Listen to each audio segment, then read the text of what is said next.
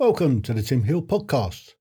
If you have the time, you can not only listen to the episodes, but you can also watch all the shows, and you'll find the links in the description below. Thank you. It's me, Horace Podmore, your political commentator. Now, today we're going to look at Reform and their public services, and today is education. So let's have a look what their policy is on education. So, on education, let's invest more wisely in our young people. University students are being ripped off with high fees, often for just online learning. Many degree courses could be done over 2 years rather than 3, which would save students thousands of pounds. Now, I get it. I mean, university is to go off and have a bit of fun and all the rest of it, sow your old wild oats and go out wild partying. But why does it need to take 3 years to do a course when you could do it in 2 or even 1? Why do they need 16 weeks holiday? Depends on the course, obviously, but let's face it, university, you need to knuckle down and work harder. Get yourself prepared for the outside world and stop doing these Mickey Mouse degrees that you end up paying for the rest of your life for. Anyway, so Reform would scrap interest rates on student loans and extend the capital repayment period, which will improve the debt recovery rate. Because at the moment, let's face it, nobody pays back their tuition fees because they can't get a job, can they? And then when they do get a job and they start earning some money, then the interest rate's killing them.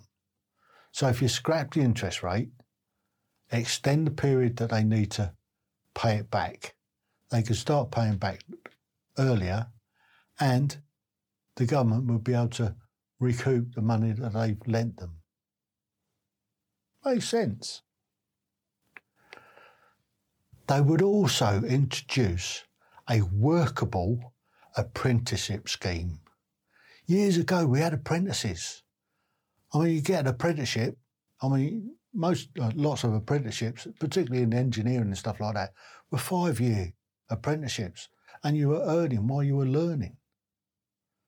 You get maybe one day at college to improve some of the stuff that do the theory side of the practical side that you're doing. And we have to be honest that many people would be far better off learning whilst they work. Always used to be, rather than incurring debt at university on a Mickey Mouse course. That way you get a much better workforce. Schools and pupils need better technology to give them that edge, the best chance to prepare for life. I mean, during COVID, let's look at it. I mean, COVID changed so much. Our children learn best in school, and never, ever must we let it be shut down again like we did. Forcing children to learn from home for weeks on end, months on end. It was crazy, absolute craziness. Schools must focus on the basics of teaching children, every child, to learn to read and write properly, to identify those who've got something like dyslexia and giving them the best chance they can. Teachers must be free to teach pupils how to think and not what to think. And this comes back to education, the teachers. And they need to be able to do it without fear of the woke police or religious persecution. Let's face it, there's an awful lot of wokery going around.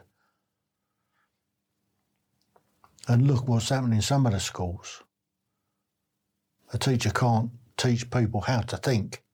And if he does, then you get a maddening crowd of one particular demographic, I might add, that's calling for their death and all the rest of it. So we must keep diverse wokery and woke ideology, such as critical race theory and gender ideology, out of the classroom. Sex education should always be age appropriate. Let's face it. What's the point in teaching a 5 or 6 year old about sex? About teaching them about 1,000 different genders? It's nonsense, absolute nonsense, and totally inappropriate.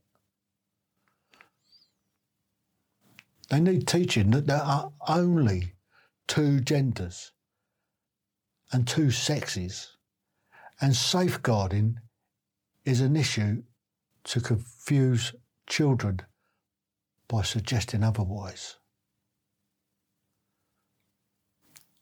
Children don't need teaching about there are 170 odd different genders. No, there are 170 different mental illnesses.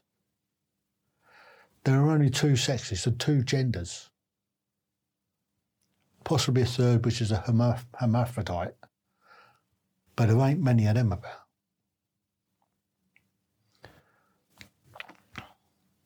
So, what I do, urge you, have a look at Reform.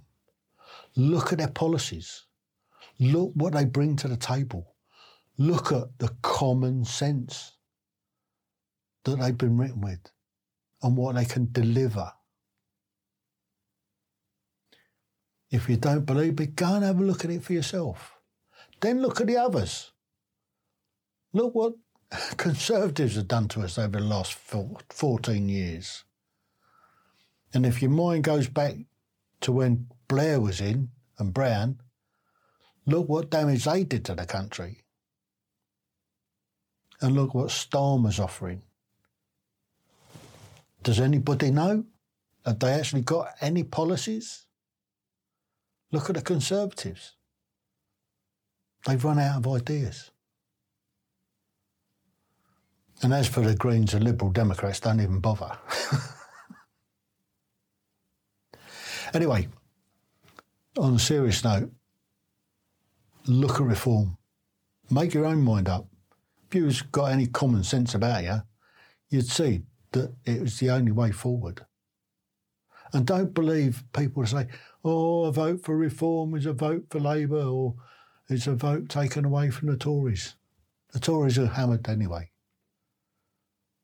So you need standing up to. So until the next one, thanks for listening. Please subscribe to the channel. Give us a like. If you disagree with what I'm saying, tell me in the comments. So until the next one, TTFN. Ta-ta for now. Welcome to the Tim Hill Podcast.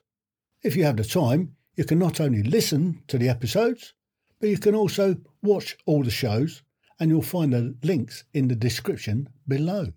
Thank you.